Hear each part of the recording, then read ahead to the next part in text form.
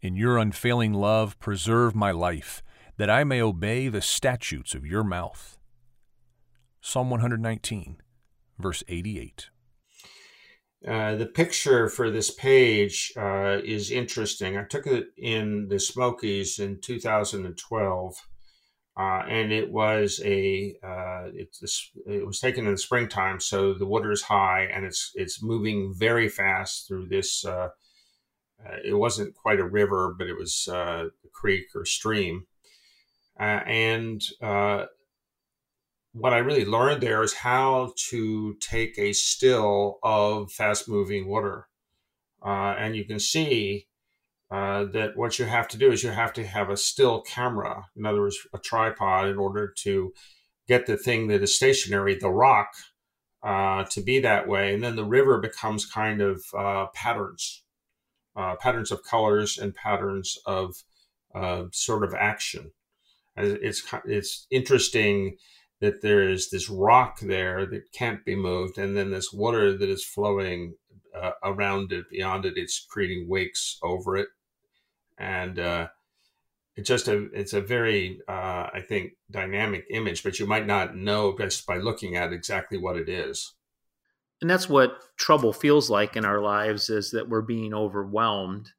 And the translation that you use is, in your unfailing love, preserve my life. And when you look back over your life, you see all the moments that you were preserved. Whenever I see the word preserved, I think of a sign in front of a beach community called the Preserves.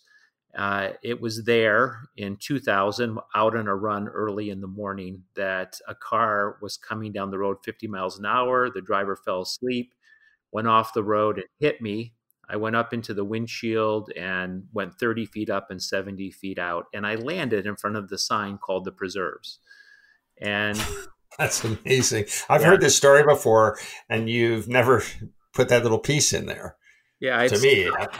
I went back the next year and got a picture in front of that sign, kind of as a testimony of God's preservation of my life. He was not done with me, because I could very easily have died in that situation. And the fact that I'm healthy and well and can walk this day is a sign of his preservation. But there are moments like that when we get overwhelmed. It feels like the river is coming over, but God is there in our midst. Yeah, I write in part, God is not asking for long life, or the psalmist is not asking for long life or for long life's sake. He is asking God, if it is God's will, to serve God's purpose, while the psalmist has the strength to do his will.